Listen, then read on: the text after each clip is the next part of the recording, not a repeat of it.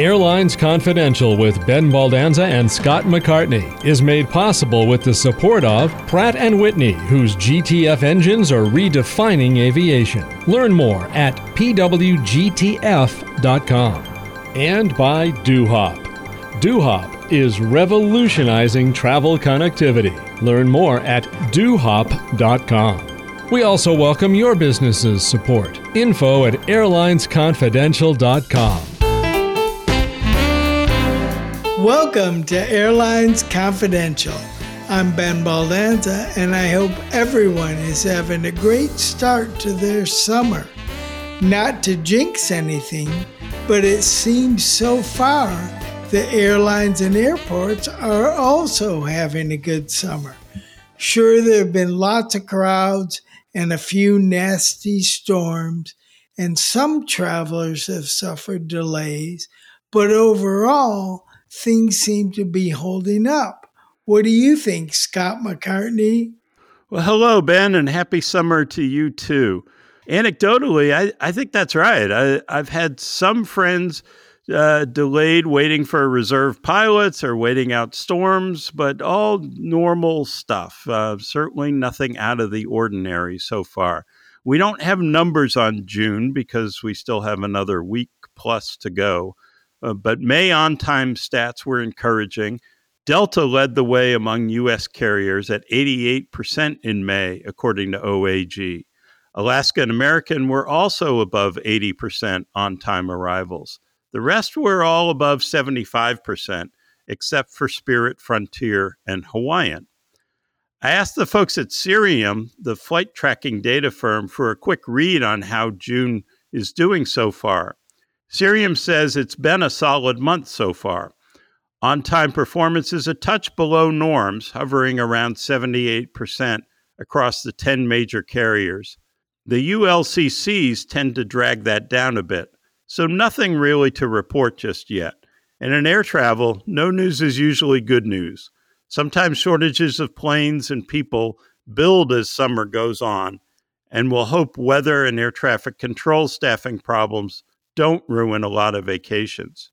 Speaking of vacations, I'll be talking to Charles Duncan, the president of Norse Atlantic Airways, later in the show. Ben, before I came on board Airlines Confidential, you and Chris talked to Bjorn Tor Larsen, the CEO of Norse, when it launched a year ago flying planes formerly operated by Norwegian Air Shuttle. Norse is an interesting discount option for flying across the Atlantic, and it's especially timely to catch up on the carrier's progress when it's been so expensive for Americans to fly to Europe this summer. Charles and I talked at the Aviation Festival Americas conference in Miami Beach, and I think you'll enjoy the discussion. Our producer, Charlie Shapiro, recently flew Norse and returned with good reports about the affordable upgrade option. We also have some interesting listener reaction to issues we've been talking about, and we'll get to that. But first, news of the week. The battle over the perimeter rule at Washington's Reagan National Airport is heating up. United, American, and Alaska all opposed any change in the restrictions. Delta has been pushing for long-haul flights from DCA, and this past week, a Senate committee reached a bipartisan deal to add slots for 4 new flights. DCA has a 1,250-mile perimeter limit that dates back to the early 1960s, but exceptions have been added over the years. It was designed to force long-haul traffic to fly out of Washington, D.C. from Dulles International Airport. Everyone's lining up on one side or the other. The local congressional delegations and local neighborhoods oppose adding more flights to DCA. United wants to protect the hub at Dulles. Delta wants to provide easier access to Washington, D.C. from the West Coast. American is the most interesting. It has a dominant slot position at DCA, and so probably doesn't want more competition there. That's probably why it's opposing the expansions. Stay tuned on this one. Yeah, I really think this is interesting, Ben. This is really an anti-consumer rule. Any kind of restriction that doesn't allow the market to meet the demand that's there really does hurt travelers. So I think, and in this case, the airports are owned by the federal government, not locally owned. And so it's difficult to balance all the competing interests here in Congress. It'll be interesting to see how it all plays out. I think the situation in Dallas with Love Field is really pretty similar in the sense that it came time because Southwest was growing, because Love Field was building a new terminal. It really became clear that the restrictions on Love Field were outdated. And I think that's the case with the perimeter rule at DCA. It took local leadership to really step up and come up with a comprehensive settlement, a compromise. And some sort of compromise needs to be reached here. I'm not sure Congress is the place to do that, but I think because of the ownership of the airport, Congress is probably the only place to do that. So it's really going to be tough. That's right, Scott. And the one thing that is unique about DCA, even to the Love Field situation, is that there are over 500 elected officials who want to vote and then fly nonstop back home. Yeah. And if they don't have their nonstop flight from DCA, their life isn't as good. And so that's the group that's controlling what happens at this airport. Yeah, and the perimeter rule really promotes those nonstop flights to their hometown as opposed to major long-haul routes that more travelers, more vacationers would want to go to, either to visit D.C. or to get out of D.C. But you really end up running it for the politicians and not the consumers. Well, that's right. There's an exception for Phoenix that was all because of John McCain. Yeah. Well, Ben, the DCA perimeter rule is just one of the big aviation issues going on right now in Washington. It's going to be a summer of aviation policy. Congress hopes to get the FAA reauthorization bill done before the end of September, maybe even in the summer. So lots of issues are brewing in D.C. There's a push by some influential members to raise the retirement age for pilots to 67 from 65 to ease the pilot shortage a bit. A House panel approved that change last week, but like the perimeter rule, a lot could change before the final law gets written.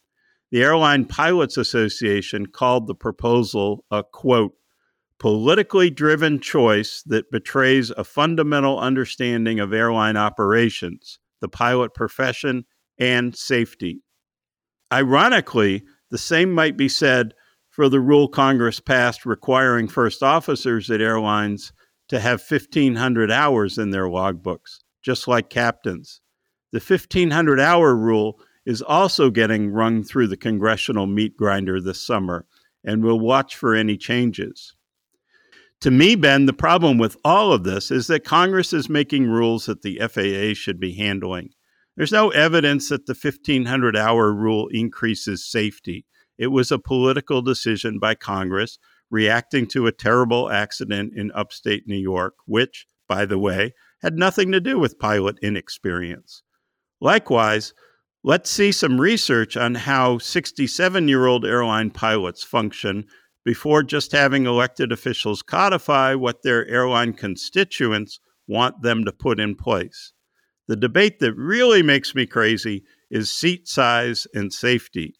Research in the U.S. and around the world shows that, sad to say, airplane seats squeezed closer together with less legroom are actually safer than seats spread out. In an accident, you're going to hit the seat in front of you. So if you travel less distance to get there, the impact may not be as severe.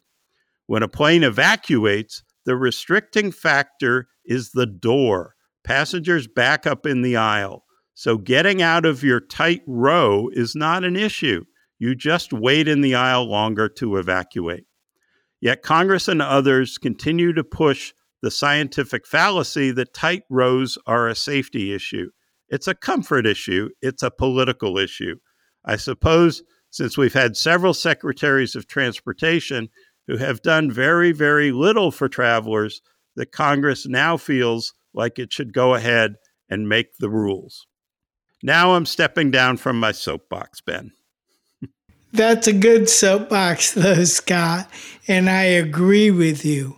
It's interesting about the safety of tighter seats versus more spacious seats, and the idea of following the science when it supports our political view and ignoring the science when it doesn't is something that's much bigger than just the airlines. Yeah, no doubt, no doubt.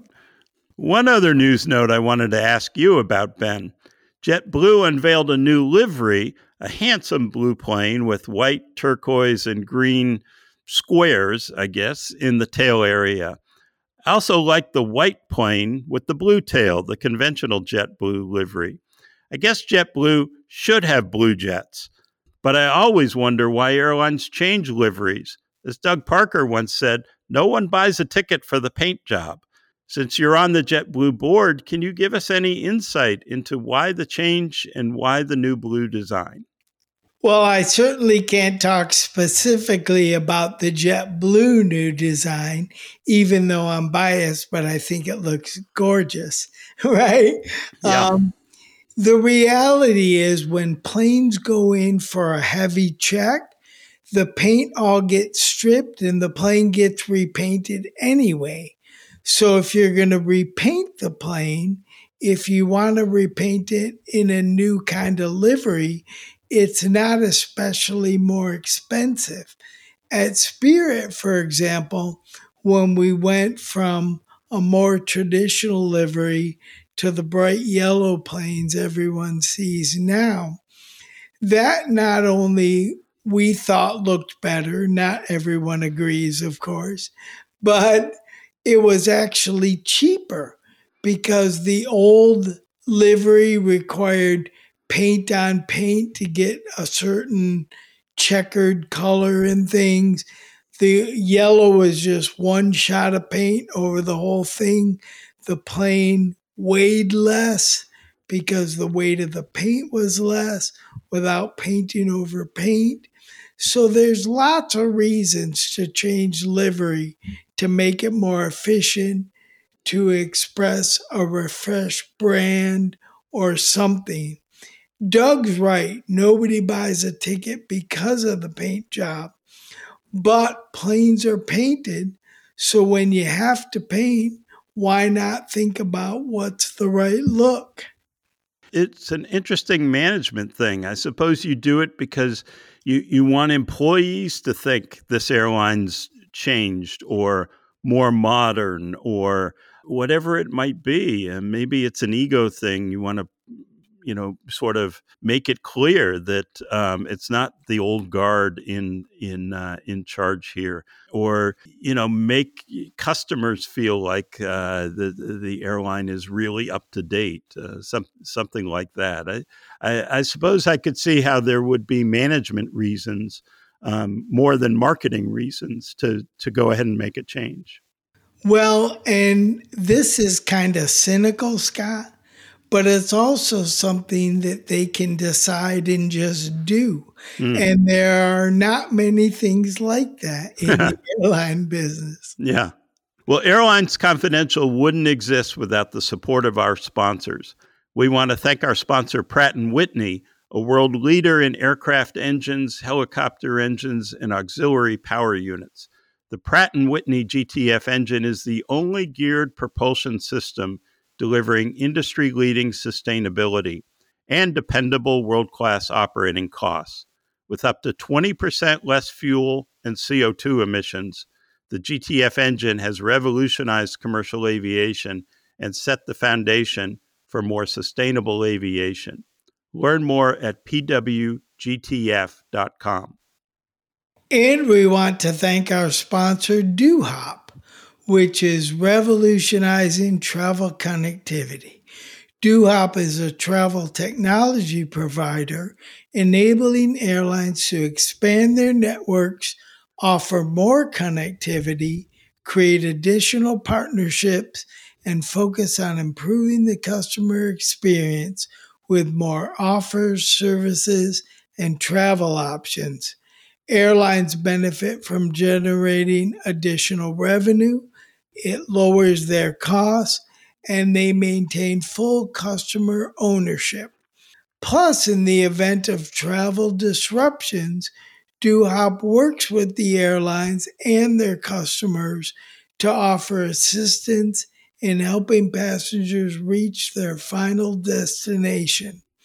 Visit dohop.com. That's DOHOP.com. Now I'm delighted to introduce Charles Duncan, who became president of Norse Atlantic Airways earlier this year. Charles is a veteran airline guy with stints at WestJet, Swoop, United, and Continental. We are delighted to have Charles Duncan with us today. Charles is the president of Norse Atlantic Airways. He is a veteran of Continental, United, and WestJet. Charles is one of the more knowledgeable people you'll ever find in the airline business, and fascinated that you've taken on the challenge of transatlantic startup. A year ago, listeners will recall, we had Bjorn Tore Larsen on, the founder and CEO of Norse, BT as people call him. Right. So we thought it would be great to have Charles give us an update on how things are going with Norse. It's a fascinating time with summer transatlantic travel demand surging. Right. And so I suppose things are going well from the demand perspective. But tell us how things are going for Norse. Absolutely. Well, Scott, thanks for the invitation to join. I'm a huge fan of the podcast. Listen every week in my car, and just a real privilege to be joining you. So thank you, and thanks for all the great work that you and Ben do on the podcast. It is an exciting summer for us as we transition at Norse. Last winter, and when BT joined the podcast, we were in a very different place. We had one AOC at that point in time, which was a Norwegian AOC, and we didn't get our UK AOC until late in the fall, which meant, and then that we were having to fly a Fifth Freedom flight. In order to fly London Gatwick to JFK last winter, we had to originate the airplane in Oslo and fly to Gatwick and then continue on to JFK, which was not the best use of a 787, flying a 2-hour flight between Oslo and Gatwick. And we also did a whole lot of what I like to call cold-to-cold flying in the winter, which was driven by the traffic rights and our AOCs as well. So think about Oslo to JFK, Berlin to JFK. These are markets that do great in the summer, not so strong demand in the winter. And so we've learned a lot, but we also didn't have the flexibility in our first year with traffic rights to fly the network we wanted to fly. So as we start this summer, absolutely. Before you get going, AOC for listeners who might not know. Yeah, thank you, Scott. It's funny. Yes, an AOC is our certificate, our air operator certificate, and so it's the license to operate. So we have two AOCs. We are a Norwegian operator and a UK operator under common ownership in a corporate group, but two different licenses. And the traffic rights to fly where we want to fly is ultimately driven by those AOCs and so forth. But great question, or great stop. And I've heard you, in fact, in last week's, you called out F&B was an acronym that was used by as well. So I fell into the same trap that others before me have. But listen, as we start the summer, it's really an exciting time. We have 15 aircraft in our fleet, but we were only flying 3 of them this past winter. We're going to be flying 10 this summer, and the remaining 5 are actually dry leased out to another European operator. So we're flying the complete fleet that we have access to from 5 cities in Europe and connecting with 7 cities in the U.S. And so it's a very full, active schedule. and demand, as you said, as you expected, is really strong. And to be honest, we're at a pivot point right now where our operating team is focused on opening up airports and preparing for this really big ramp up in operations, while our commercial team has more or less left the summer behind and focused on the winter, because the name of the game here is to really just even be break even or have very, very small losses in the winter, because we'll be profitable in the summer. And for the business model to work, we have to address the winter. And so half of our team is focused on the winter and shifting our network to have more sun flying, more warm destinations in those winter months, unlike what we did in our first winter. So I want to ask you about some of the cities, but I'm curious about the fleet. Yep. So using 10 of the 15 airplanes, is that simply because you didn't have the staff, the bandwidth yet as a startup to fly all 15, or is that sort of market-driven? There's just not the demand there for you yet? Really the decision was pragmatic, and I would say just risk mitigation, if you will. So to just gradually ramp up the fleet in flying so that we're not taking on too much growth at one time. And when I talk about the fleet, we have really great partners. We have 2 lessors in AirCap and BOCA, Bank of China Aviation.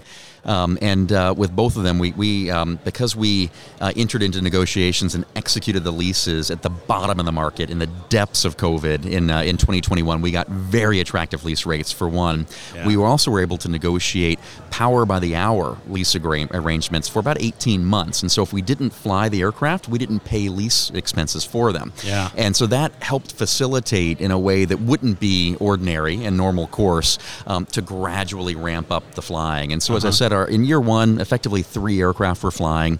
This summer, we'll have 9 aircraft flying and a 10th available as a spare, because we also want to focus on reliability. And the other 5 aircraft are with a European operator who's operating them because they needed the lift with the delays in OEM deliveries. And we'll take delivery of those remaining 5 for the summer of 2024. So it's a way to stage our growth and do it in a careful, cautious way, so we're not doing too much too fast. And of course, Norwegian, where those airplanes lived before. Right. Do we call it a predecessor airline? Or we do not. It's funny. I mean, I'm asked that all the time. Yeah. One of these things that I think between me and BT, and we probably was asked a year ago about it as well. We are, categorically not Norwegian Airlines. Norwegian restructured, themselves. During the COVID pandemic, they've gone back to their roots, if you will, as a short haul, domestic and regional intra-European carrier.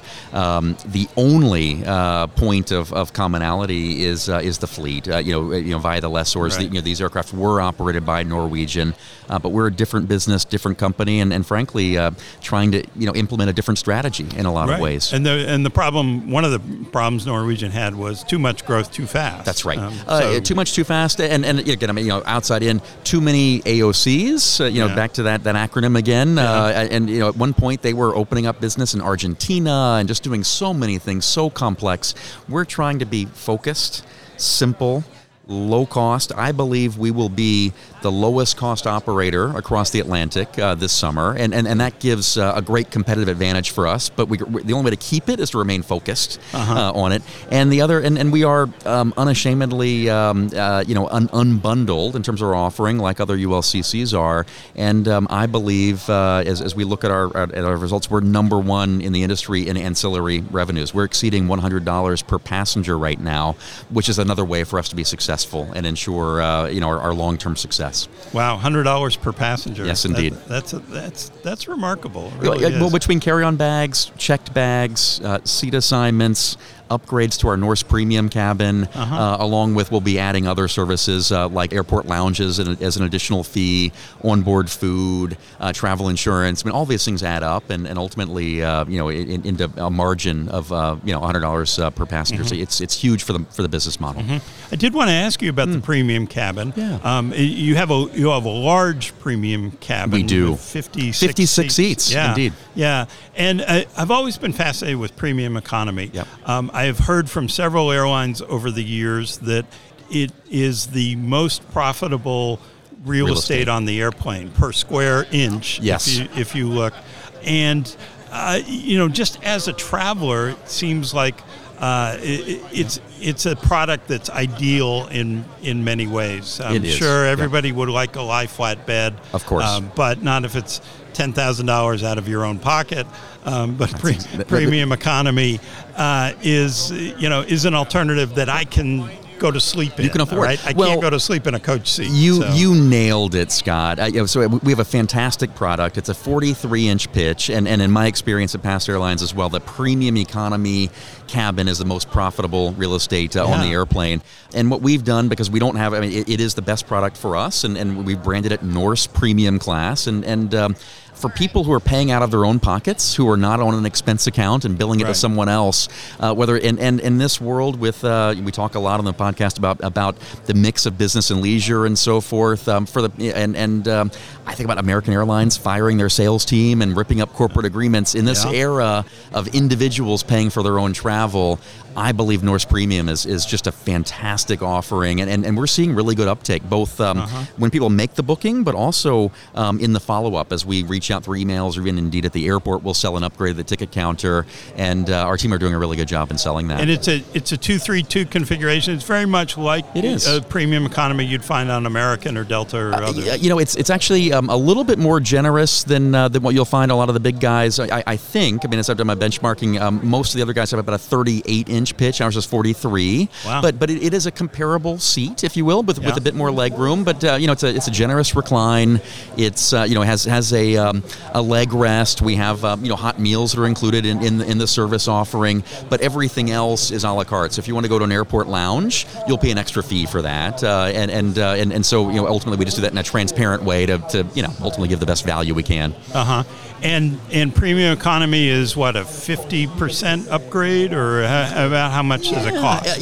We've actually been playing around with with what is the right price point for it, and varying it up. But I would say where we've landed right now is that most of our competitors for a transatlantic are around $2,000 round trip for premium economy, and so we want to be a good bit underneath that. So we've been looking at 1,800, somewhere in that range, so 900 one way as being really good value, and it does our economy fares can be as low as 300 one way. So it depends on the market, depends on demand, all the usual sort of caveats there. But I would say it can be maybe double, but our economy fares are quite low. Yeah. Okay. And in terms of cities, where are you flying, and what's new, what's working? Sure. I'll tell you, our two biggest cities are London Gatwick, where this summer we'll have 5 daily departures from London. We're the number one carrier to the U.S. from London Gatwick this summer. So really excited about that. Five daily departures. I personally, even back to my continental days, always preferred London Gatwick over Heathrow. It's a very user-friendly airport, easy access to the city center, and they've been great partners and supporters for us. So 5 daily flights from London Gatwick. We have 4 daily departures from JFK. So those are our two most important, our largest operations. In addition to those, we have 4 other cities in Europe, Oslo, Berlin, Paris, and Rome, and all of them with service to JFK as well as other points in the U.S. You picked the big ones. We did. This is not secondary city stuff. No, you're exactly right. And then on the U.S. side, this summer we'll be in Boston, JFK as I mentioned, Washington Dulles, Orlando and Fort Lauderdale, and then on the West Coast, San Francisco and Los Angeles. So those are the 7 cities on the U.S. side. And you make the point, we are focused on big major city airports. So we are not going to Stewart or Newburgh. We're not right now looking at Ontario, California, and we're flying to Orlando, not Sanford. And for us, these airports, the major airports will be more expensive, but and we are focused truly on being low cost and efficient. But what we have found is we don't want to have to explain to a consumer. It's a large wide-body airplane, and it's very difficult to explain. Well, it's Stewart Airport. It's 70 miles away. Here's a coach service to come in. That for a wide body, it's just we've got to be in the major city airports for passenger convenience and for cargo, because cargo is a big component of our business, greater than 10% of our revenues. And in these smaller airports, there just isn't a cargo facility. There aren't handlers, and we would miss out on the cargo opportunity if we were in secondary airports. I'm curious about that. Is it hard for a startup to kind of build the cargo relationships? How do people find your belly space? Yeah, actually, it's probably, I would say it's even easier on the cargo side as a startup than it is on the passenger side, mostly just because, in our case, we've hired a GSA who represent and sell our belly, and they're a great partner named Callus, and so they do the sales for us, and ultimately it's B2B selling, and what we've typically seen is they want to see us operate for a couple of weeks, make sure we're reliable, that we're going to deliver when we say we do, and then they just turn the volume on, and because it's boxes or ULDs and not passengers, we don't have to worry as much or focus on brand marketing or how we sell and so forth, and so it's fewer B2B relationships, and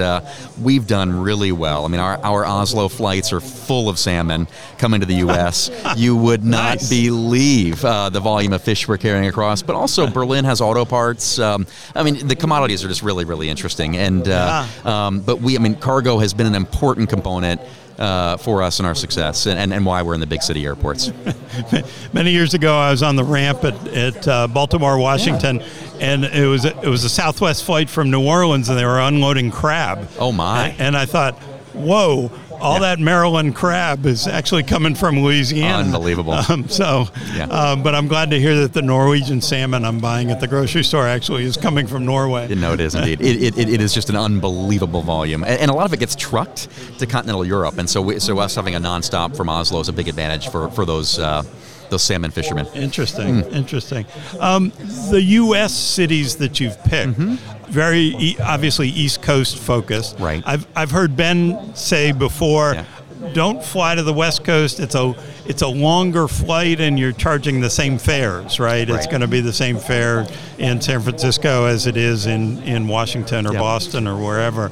And obviously, it takes more fuel to get to the West Coast. You've got an airplane that can go a long way, so that may be part of it. But were those cities on the West Coast just too big to pass up, or why do that? I think it's a combination of two things. I mean, they are big cities that are hard to pass up. The other argument, we are charging higher fares from the West Coast, so I would probably contest that with Ben. I mean, ultimately, and he knows, far better than I about supply and demand and the pricing, dynamics in the market. But our fares to the West Coast are higher than our fares to the East Coast, and we've also have seen a much greater interest in the Norse premium cabin for the West Coast as well. Cargo has been strong to those markets too, and for LA in particular, we think that will have the potential to be much stronger for us as a year-round destination. So, thinking of the sun component in the winter months as well. Unlike a Boston or even a Washington, even New York, where the demand's much more seasonal. We're looking at Southern California much like we are South Florida in being a year-round destination for us. It'll be important for our year-round success. Yeah. All right. Let's talk about fees. You mentioned $100 per passenger and all. With the premium cabin, is it pay for everything, or are you getting some stuff included with your fare in the premium cabin? You do. So we actually have 3 different price points for both the economy and the Norse premium cabin. And our light product, which is at the bottom end, comes with just and this is from memory now. Certainly a carry-on bag, but I believe that's it. And then on board the aircraft, it's the same meal service, and of course blankets and pillows and the basics. So it's food. You then would pay. We have a higher bundle that includes 2 checked bags and but no changes, and then we have a higher bundle that actually has right up to departure date, complete change fees and even I believe an extra bag, overweight bags, just more generous baggage allowances. So what we've tried to do to make it simple for our flight attendants is to have the onboard experience be the same, but then look to vary the pre-boarding in terms of the baggage allowances and the ability, change fees and so forth varies quite a bit from one price point to the other. And in coach, people are paying for soft drinks, meals, They all are. that. They are, and we do offer up menus in advance, and we have a pretty good interest and uptake in that. People can choose what they want to buy and prepay for that, as well as on the airplane if they like to pick and choose. So. Interesting. Yeah. Is the traveling public pretty well accustomed to all that now? They're accepting of the notion of I'm paying a lot for a ticket, but I got to pay extra for my Diet Coke?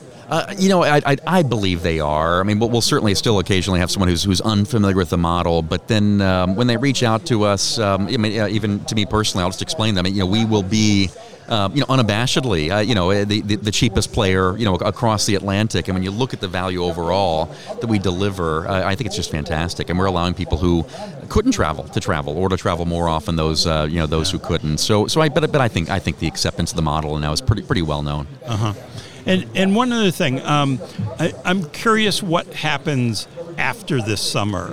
You mentioned, the goal is break even or whatever through the winter months. Sure.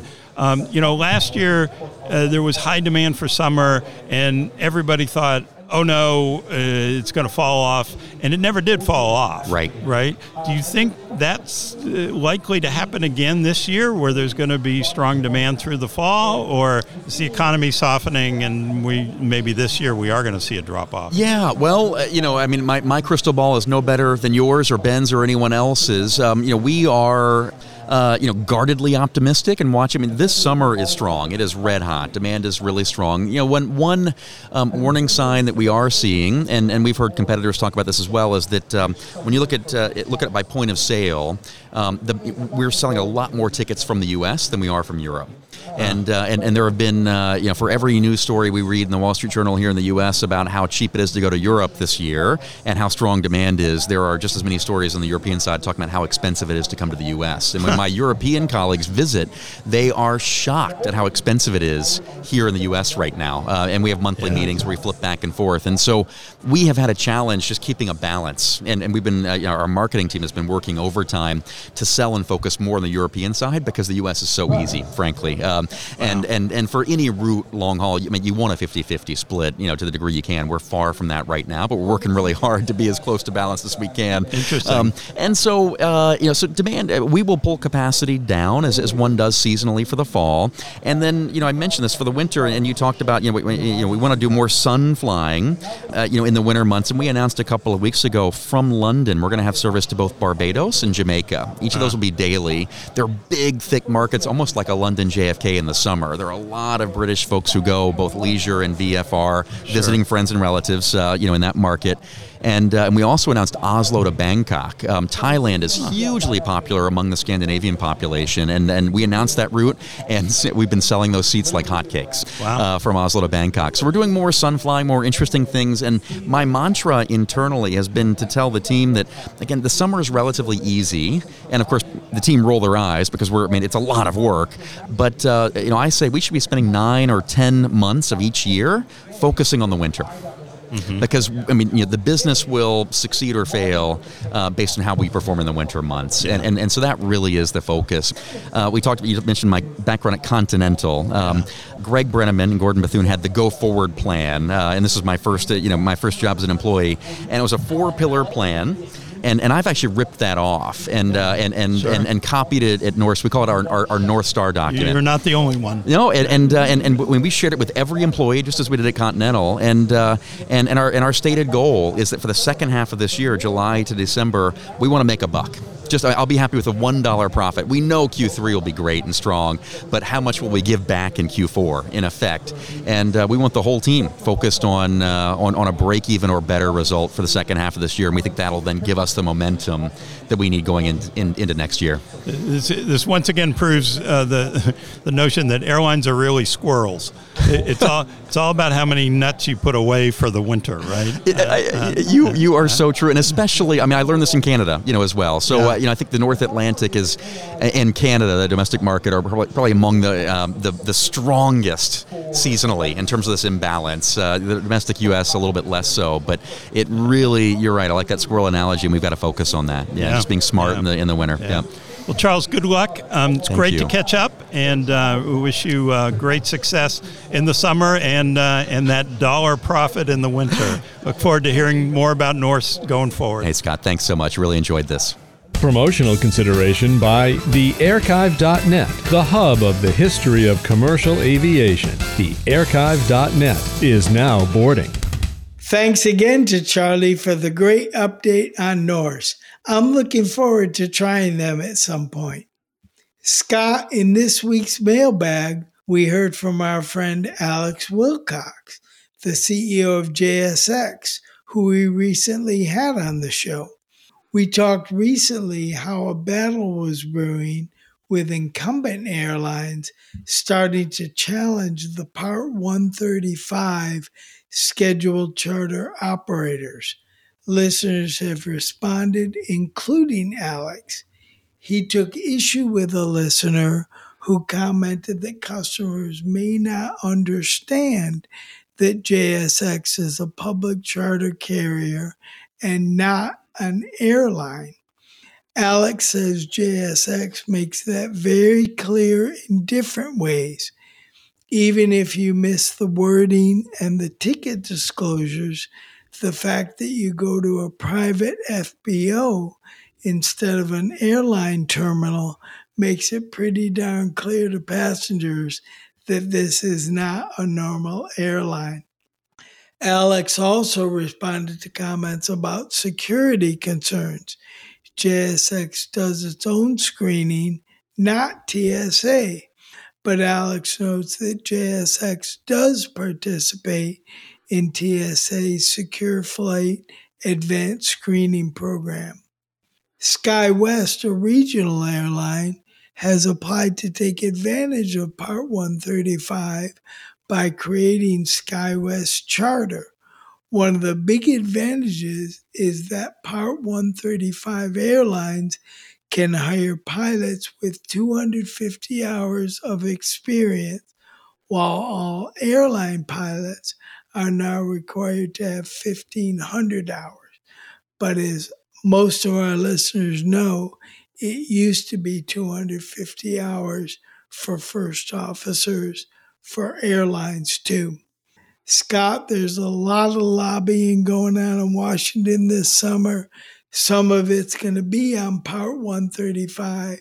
My view is that's a great section of the code, and we should allow operators to use that space to promote smaller planes and get pilots better training than they would carrying skydivers. Yeah, Ben, I totally agree. I think there's a lot of opportunity here to really have a comprehensive pathway for pilots. That you're right. The Part 135 not only allows some creative options in the marketplace for travelers, but also for the pilot profession. So I hope something good comes out of all that lobbying, and not just something more restrictive that would hurt consumers. All that lobbying, all that action in Washington sure is filling our mailbox too, which is great. Mike from Grapevine, Texas, wrote to defend the 1,500-hour rule and says that he's tired of the attacks on it. Mike says, although 1,500 hours doesn't weed out every weak pilot or pilot with poor aeronautical decision-making, it certainly weeds out a bunch. During that time, they're being watched by their fellow pilots, by controllers, by FBO staff, by FAA inspectors, by random folks working at the airport. And if they are being reckless or operating unsafely, it is likely captured long before they set foot in a commercial airliner. Pete in Tucson, however, took the other side and commented on the Part 135 issue. As a retired career airline guy, instructor, and check airman, passengers should not be misled to thinking they are buying an equivalent level of safety on one of these carriers. Some may be quite good and safe, but as a segment of the industry, they meet a different standard. My wish, Ben, is that we could come up with a science-based system that would ensure we have the highest safety standards and yet provide air service in different ways for different customers, meeting as much market demand as we can. I think there's a role for specialized carriers, and I think they can, like regional airlines used to be, serve as good experience, as you said earlier, for younger pilots before they get into big jet cockpits. Congress needs to address the very high cost of pilot training to meet these very high requirements. And the DOT needs to safely allow for different models of air service because one type does not fit all. We have huge demand for air travel right now, and we should have the greatest air travel system in the world. Right now, we don't. Scott, you're right on. And my argument to those defending the 1,500-hour rule is that you're missing something in the 135 carriers. It's not like there's any 135 charter operator flying with two pilots who collectively have 500 hours, right? The right seat may have 250 hours, but the captain is significantly more experienced. And the captain runs the flight in a smaller airplane. The plane could probably fly fine with one pilot, even though no one's suggesting they do that. Lots of reasons to have two people in the cockpit.